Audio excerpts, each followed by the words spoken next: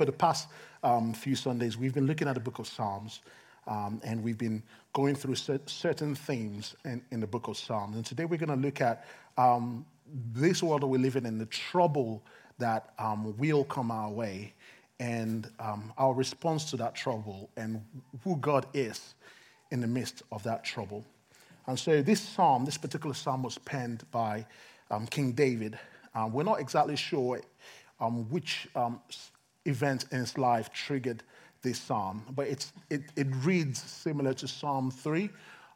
It reads, Psalm 3 was a psalm that David wrote or spoke out when he was fleeing and escaping from his son, Absalom, during the rebellion of Absalom.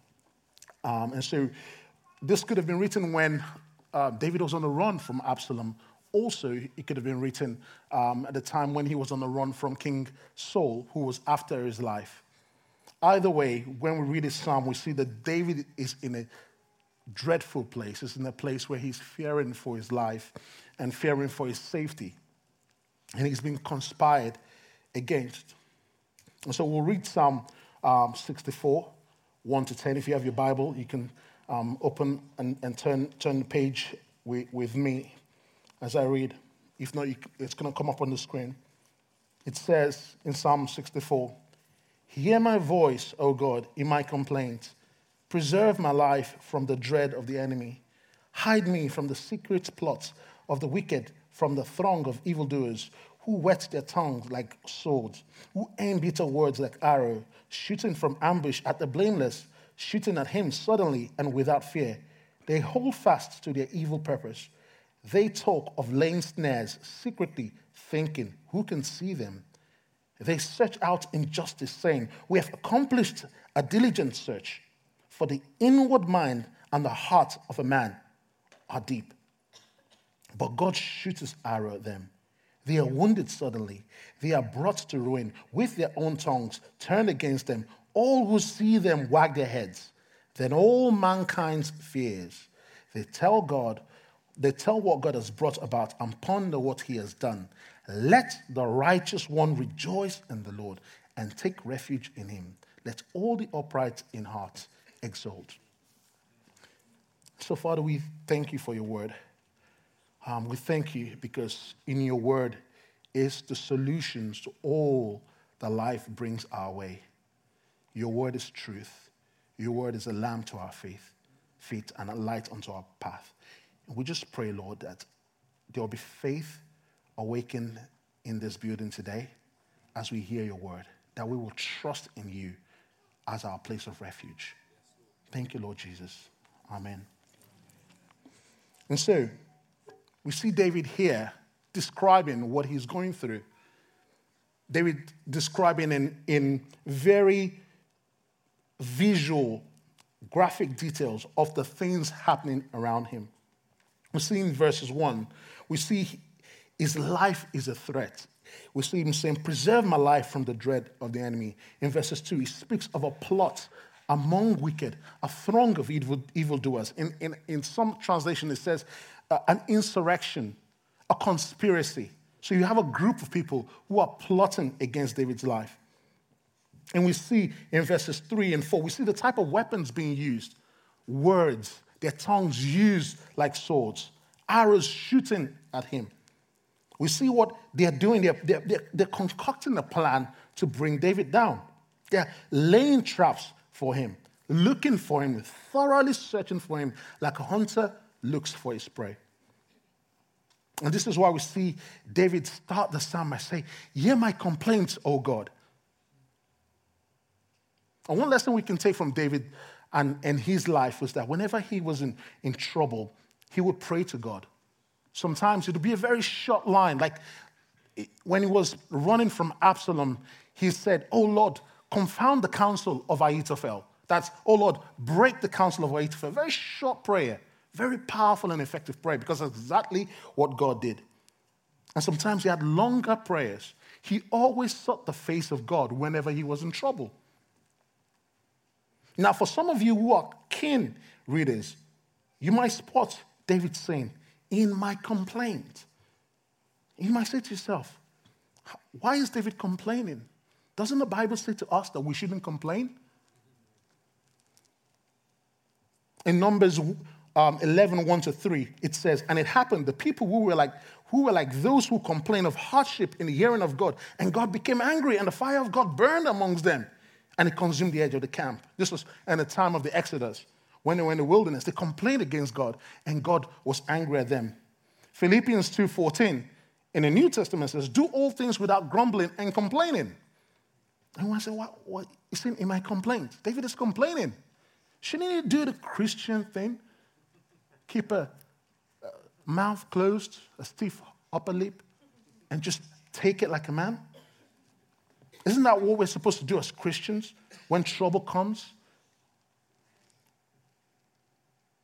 But if that's how you think about how we endure through times of trouble, then you've got the wrong end of the stick. Because what the Bible really tells us is that in Psalm 50:15, call upon me in the day of trouble. And it says again in 1 Peter 5:7, cast all your anxiety on him because he cares for you. Isaiah 65:24, before they call, I will answer. While they're still speaking, I will hear. So you have to call on him. You have to cry out to him. You have to cast your anxiety on him. He's saying, call on me. Philippians 4:6-7 says, do not be anxious about anything, but in everything by prayer and supplication with thanksgiving, let your requests be made known to God, and the peace of God, which surpasses all understanding, will guard your hearts and your minds in Jesus. God has no problem with his people calling out to him. If you are in pain, if you are going through a terrible time, he's happy for you to come to him and say, I'm in pain. I am heartbroken. I'm suffering here. He says, make your request known to him. Let your burdens be known to him. Your anxieties, what's really pressing on your heart, bring it to him. We heard this morning, was brought out so very helpfully, just as we were closing out our time of worship, that God wants to answer us. We should come to him. He wants his people not to point the finger of blame at him, but he wants his people to open up their hands, saying, Father, help me. Don't say to him, God, why have you allowed this thing to happen to me? But saying, God, this has happened to me. I need help. That's what it means. So when David was saying, yeah, I've come in complaint, it's not saying I've come grumbling. It's not saying I've come saying, why have you let this thing happen? It's saying I've come because of X, Y, Z, and these people are plotting, and these people want to kill me, and these people want to shoot the arrows at me. I'm in trouble here. I remembered in 2016, 2016 was a very monumental year in my life because I was going to get married in 2016. About 7 years ago, actually, it's going to be this month. And we were going through, because I was working in the oil and gas industry, and the oil and gas market was very turbulent. And quite a few of my friends had lost their jobs. And I was the next person on the firing line. And my company was a very good company. They tried to hold on to me. And eventually, it was my head next on the chopping block. And I remembered, and it eventually happened. And I remembered saying, why did you let this happen to me, God? And I remember saying that, and I said, but I serve you faithfully.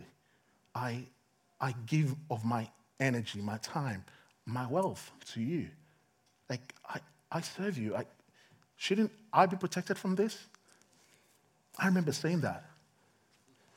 I was so close that year also to being, in the midst of me looking for another job, to being essentially going to Cameroon for a job offer, which I had already received.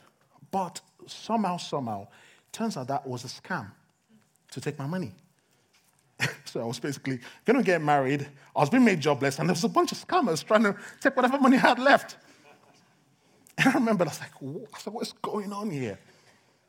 It's so easy to, when calamities come, to turn our finger and say, why have you allowed this to happen to me, oh God? This is so innate in man. Even atheists that don't believe in God, They say, I don't believe in God. Or why don't you believe in God? Because he allows bad things to happen. That doesn't make any sense. If it doesn't exist, how can he allow bad things to happen? To blame is so inherent in man. In the garden, man sinned against God. And God says, why have you done this? He says, oh, it was the woman you gave me. I was on my own.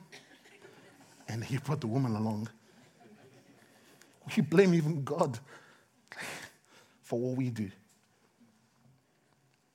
And one of the greatest traps we fall into as Christians is to think that now that I have come to Christ, now that I am saved, now that I am one of his people, now that he is my shepherd, he's going to shield me, protect me, and nothing bad will ever happen to me.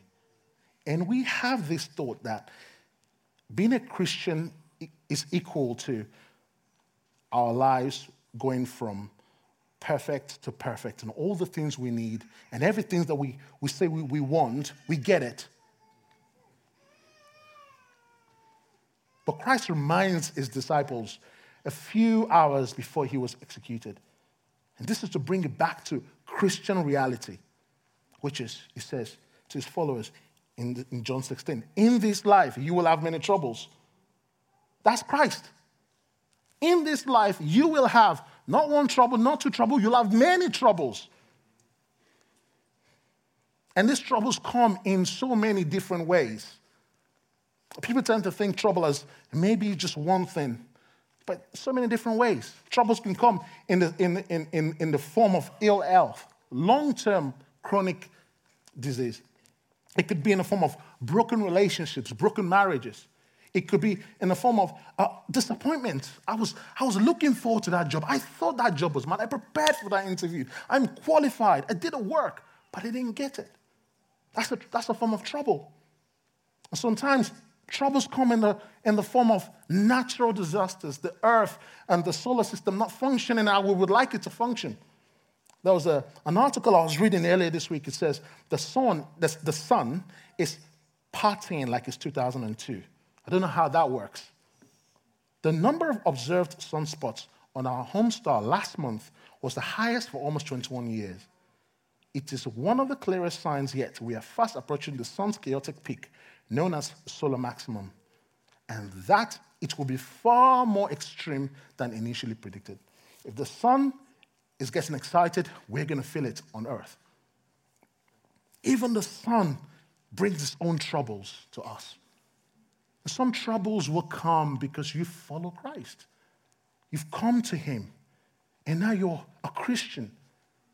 Now there's certain things you wouldn't do because you follow Christ. That means there will be troubles that come from that. There are people in our congregation that come from other countries who, in those countries, it's very explicit. If you're a Christian, you are shunned by society, you are denied rights, you are banned, you are persecuted, and sometimes you're even killed.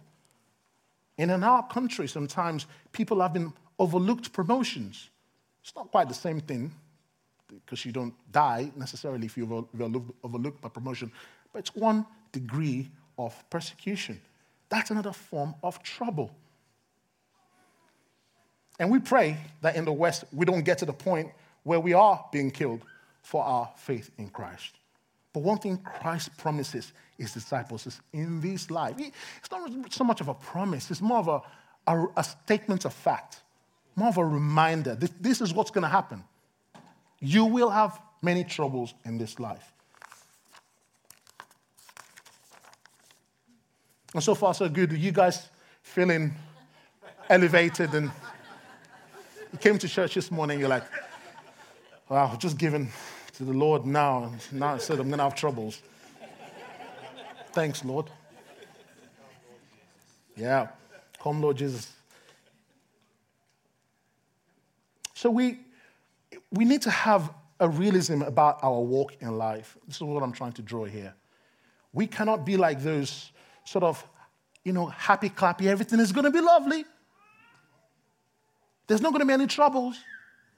There will be trouble. We're talking about recessions and inflation and all these things. This is the reality. We don't know what's going to happen next month. We don't know what next year is going to be like. But we have some promises to lean on. And we need to say, what does God say about these troubles that are coming? There are two things that we have to keep in mind. One of those things was mentioned very, very helpfully by Yoxi this morning when we watched that video. And the first thing is that God is the ultimate judge. God is the ultimate judge. And it is He who will avenge His children. This is very important. And the second thing is God is our ultimate refuge, our place of security, shelter, and serenity in times of trouble. Now, both these things require trust. Now, I'm going to explain a little bit what it means by us to trust God by saying you are the ultimate judge. We see in Psalm 64, from verses 7 to 9, we see that all this trouble has come to David. And what happens? We see this reversal happening. In verses 7, it says, but God shoots his arrow at them. So they're shooting an arrow at David, and what does God do? He shoots his own arrow at them. And they bring their swords, their mouth, their accusations, their words like swords against David. And what do we see? And it says that their tongues, it's turned against them. So the weapons that the world is bringing against David and against God's people, God is turning it against them. What does that say? God is the one that does the judge. He is the one that does the judging. He is the one that avenges his children. We're reminded in scriptures in Romans 12, 19 to 21, and that should come up on the screen if you don't have your Bible. Paul is quoting a verse from Deuteronomy. He says, beloved, never avenge yourselves, but leave it to the wrath of God, for it is written, vengeance is mine. I will repay, says the Lord. To the contrary, if your enemy is hungry, feed him. If he's thirsty, give him something to drink. For by doing so, you heap burning coals on his head. Do not be overcome by evil, but overcome evil with good. And so, in the midst of the persecution that will come to us, it could be at work. You have an overbearing boss, someone with a higher rank than you, who is letting you know they have power and authority over you, and is misusing that power and authority over you. Now, you could do two things. You could take matters into your own hands. You could slam the door in their face as they're coming in and say, oh, I didn't see you there. If you know they have high cholesterol, you could pour extra sugar in their tea. I don't know if that's going to be classified as murder or, You could do some of these things. You could use your own means to get back at them. But what does the Bible say here? It says that vengeance is mine. Vengeance is mine. Those are loaded words. It's like, this is my property. This is what I do. You can't do it as well as I do it. But what you should do is what? Do good. When it's time for coffee, I'll get some coffee for you. When we've all run out of water, I'll get some water for you. What do you want to eat? I'll buy some food for you. It's counterintuitive. But God says that do this. You focus on doing good. And by the way, you're not doing this with I'll buy tea for you, I'll buy coffee for you because I know coal is going to land on your head. That's not what it's saying here. It's not saying doing it with a motive of malice. Genuinely help them. I'll give you a good way to help someone. If someone has pushed you to the wall, before you take them to disciplinary at work or report them or anything like that, the first thing you do, you take them to God. And the first thing you do is say, God, have mercy on this person.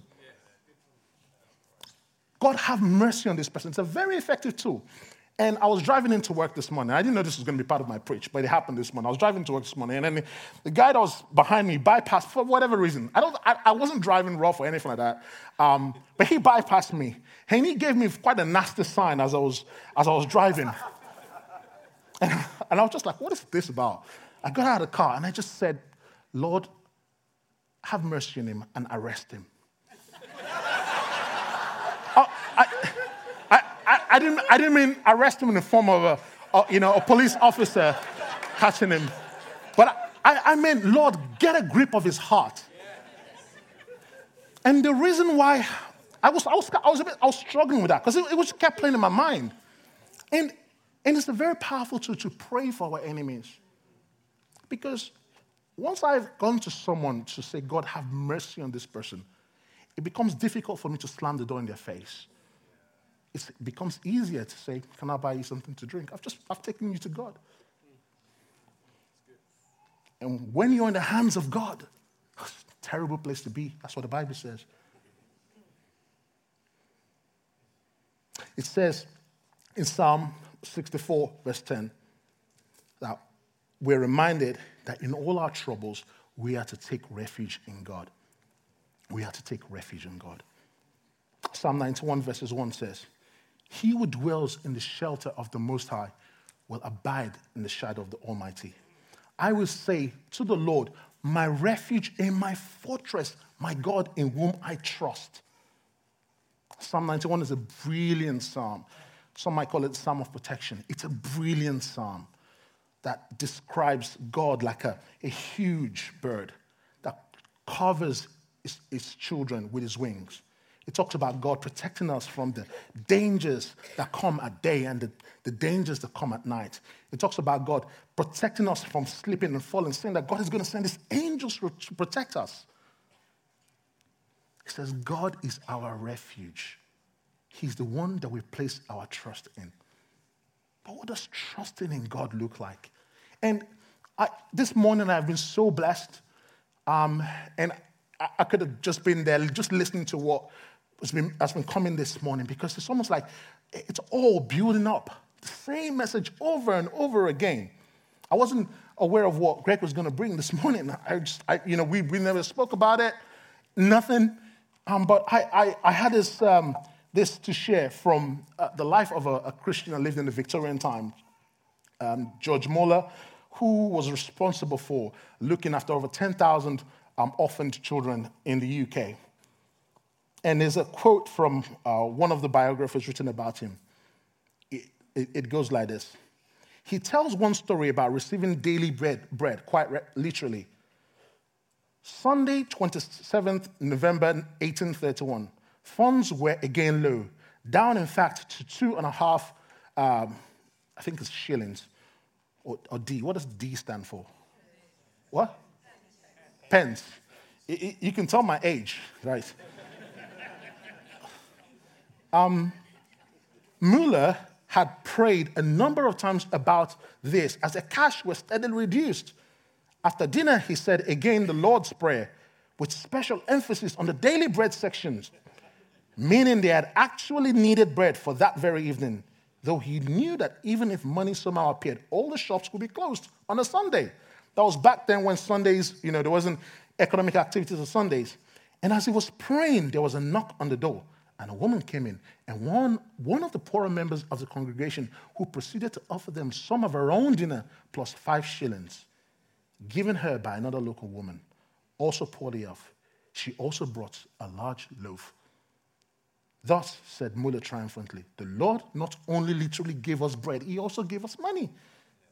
Taking stock in the morning of December 1831, he noted that they only had 10 shillings in hand. But at the end of that day, that had been spent and given away. Thus, he noted, not a single farthing remained.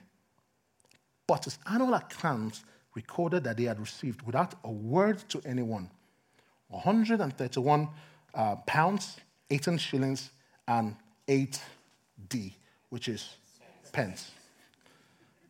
Plus about 20 pounds in goods and services throughout the year. Now, Muller had made up his mind when he came to serve the church that he was not going to take money out of the church's pot and offering. And he did it out of faith. He did it believing that God would provide for him. And what he was supposed to get that year, right, was substantially lesser than what he had received all through the year. And at each point, God provided for him. At each point, God provided for him. What does trusting in God look like? Trusting in God means that first, we must bring God's promise to him in the face of life's challenges. It means whenever there is a challenge, the first thing that comes to our mind, first action we should do is, God, you promised this in your word. Before we go and try and resolve the problem and try and call our friends and God, you promised. Let's go to him. That's the first action. In relationship rejections, what do? Remind ourselves with the promise of God that he will not leave me or forsake me. When we're faced with lack, we remind ourselves that God will provide to our needs in accordance with his riches in Christ.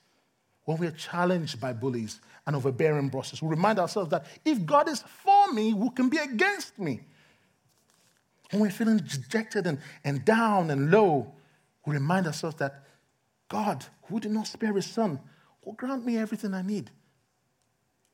When I'm feeling at my wit's end, I remind myself that in Christ, in God, I am more than a conqueror through Christ Jesus who loves me.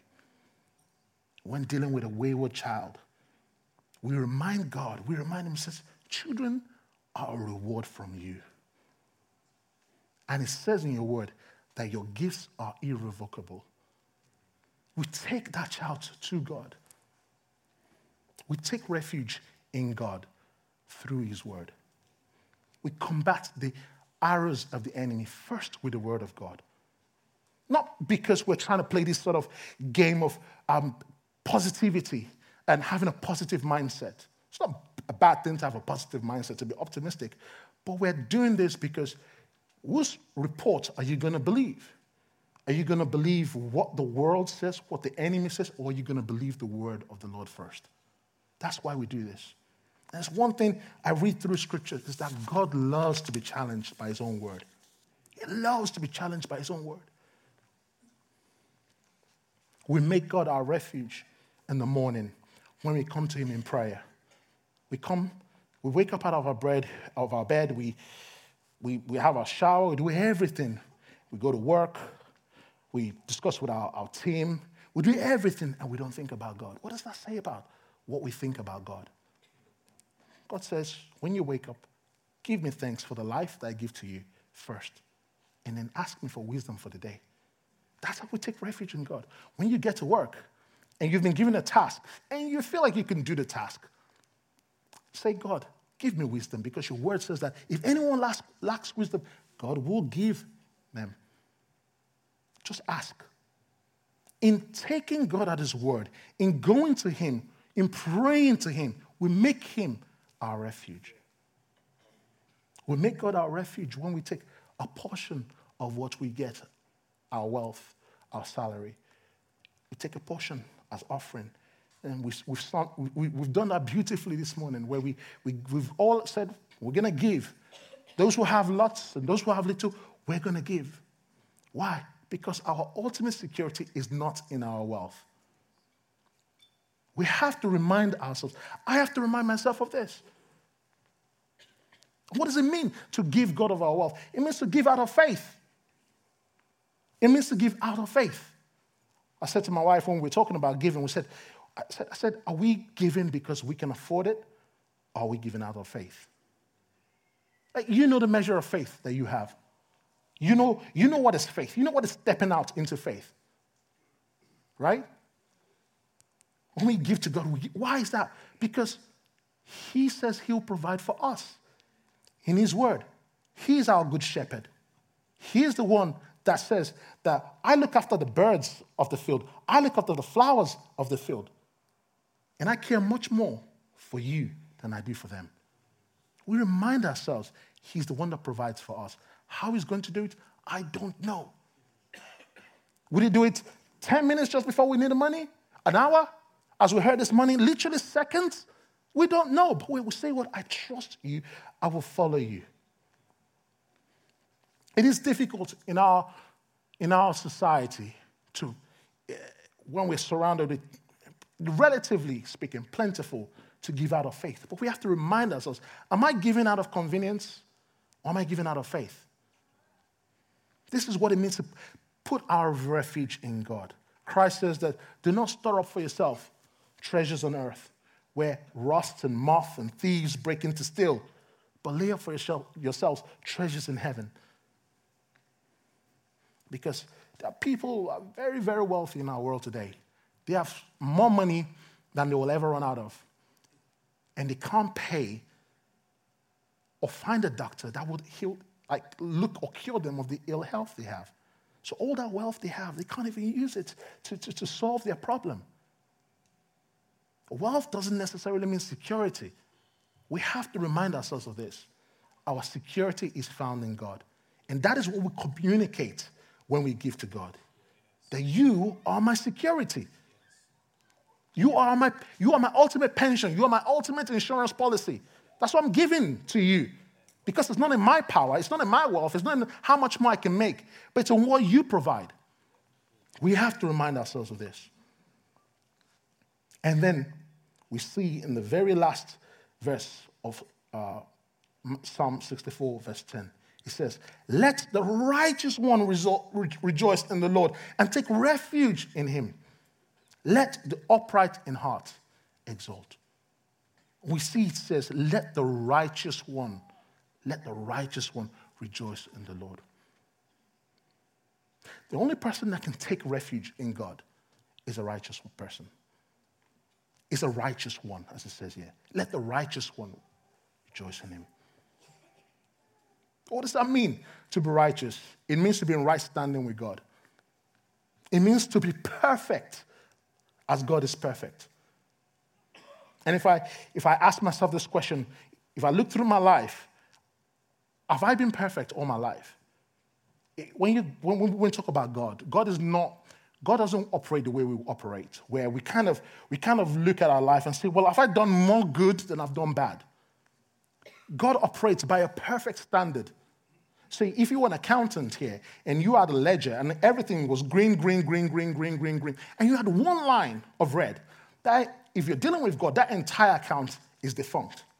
Because he's perfect. He works by a perfect scales. And it's only the perfect one that can take refuge in God. In John 16, shortly before his death, Jesus says some very cryptic words to his disciples that got me thinking about. I was thinking about righteous. Why righteous? Jesus says in John 16, 5-11, "But now I am going to him who sent me, and none of you asked me, 'Where are you going?' But because I have said these things to you, sorrow filled your heart. Nevertheless, I tell you the truth. It is to your advantage I go away. If I do not go away, the helper will not come to you. But if I go, I will send him to you. And when he comes, he will do three things. He'll convict the world concerning sin, righteousness, and judgment. Concerning sin, because they do not believe in me." You see, if you live your life not trusting in Christ, not believing in him, that is ultimate sin. Why? Because he is the source of life. You don't exist without him.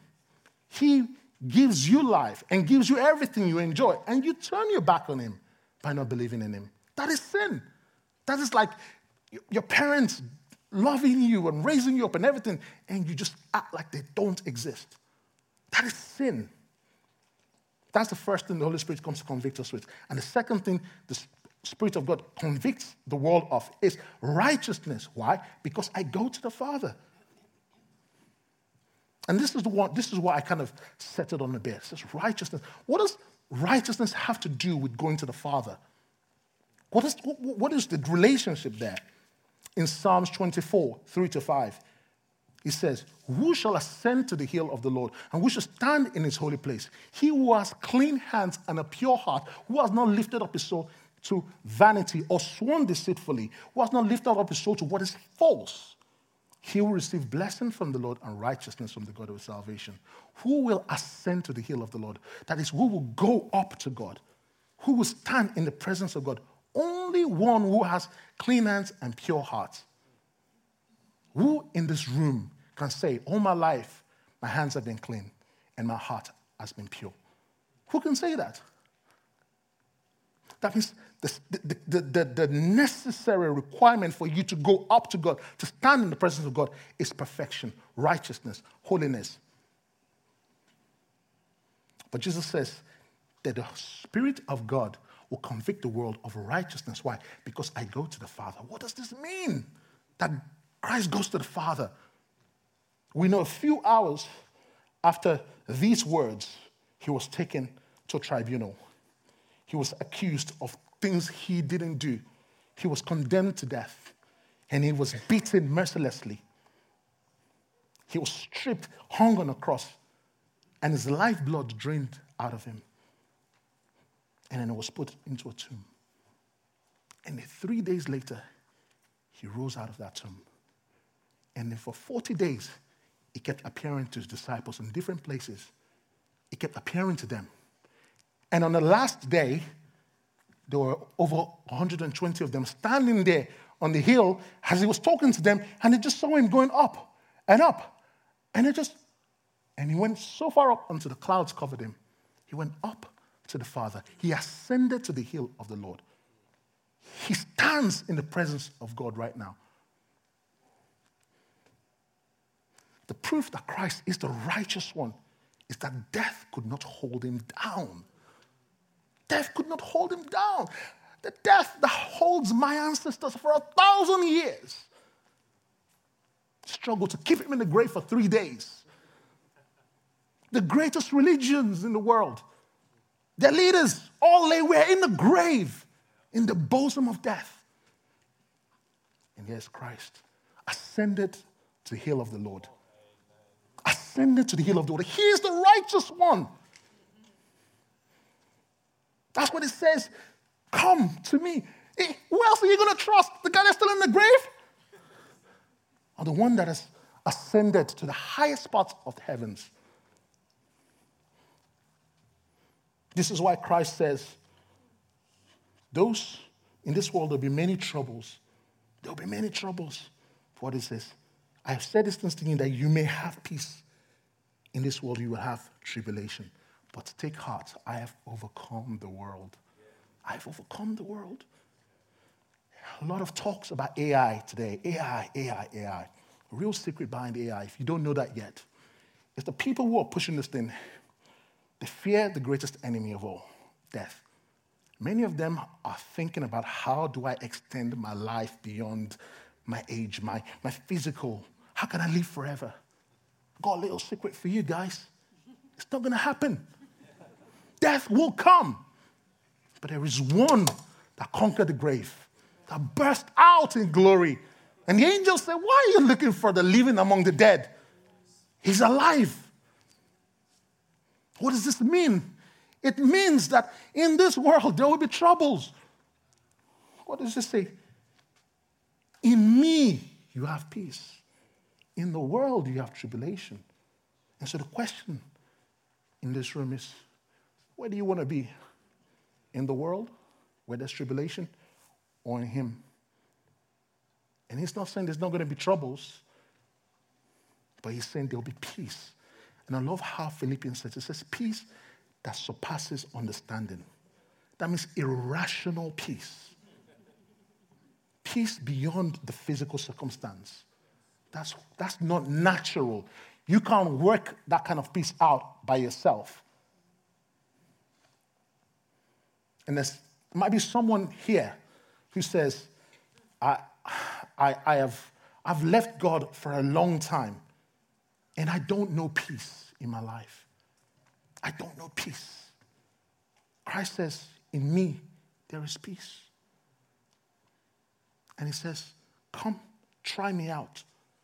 Try Christ out. If it doesn't work out, he gives you his permission to live. But come to him first. Come and try if really he is the source of peace. He doesn't say there won't be trouble, but he says that I will give you peace in the midst of your trouble. Now I'm going to invite the band to come as we close up this morning. And I just want everybody here to look and just to think about the things we said this morning, just to say, where is my trust in? Am I trusting in my degrees, in my talents, in my earnings? Am I trusting in the things, my experience? Or am I trusting in the one who ascended from the grave up to the highest parts of the heavens? Am I trusting in the resurrected Christ?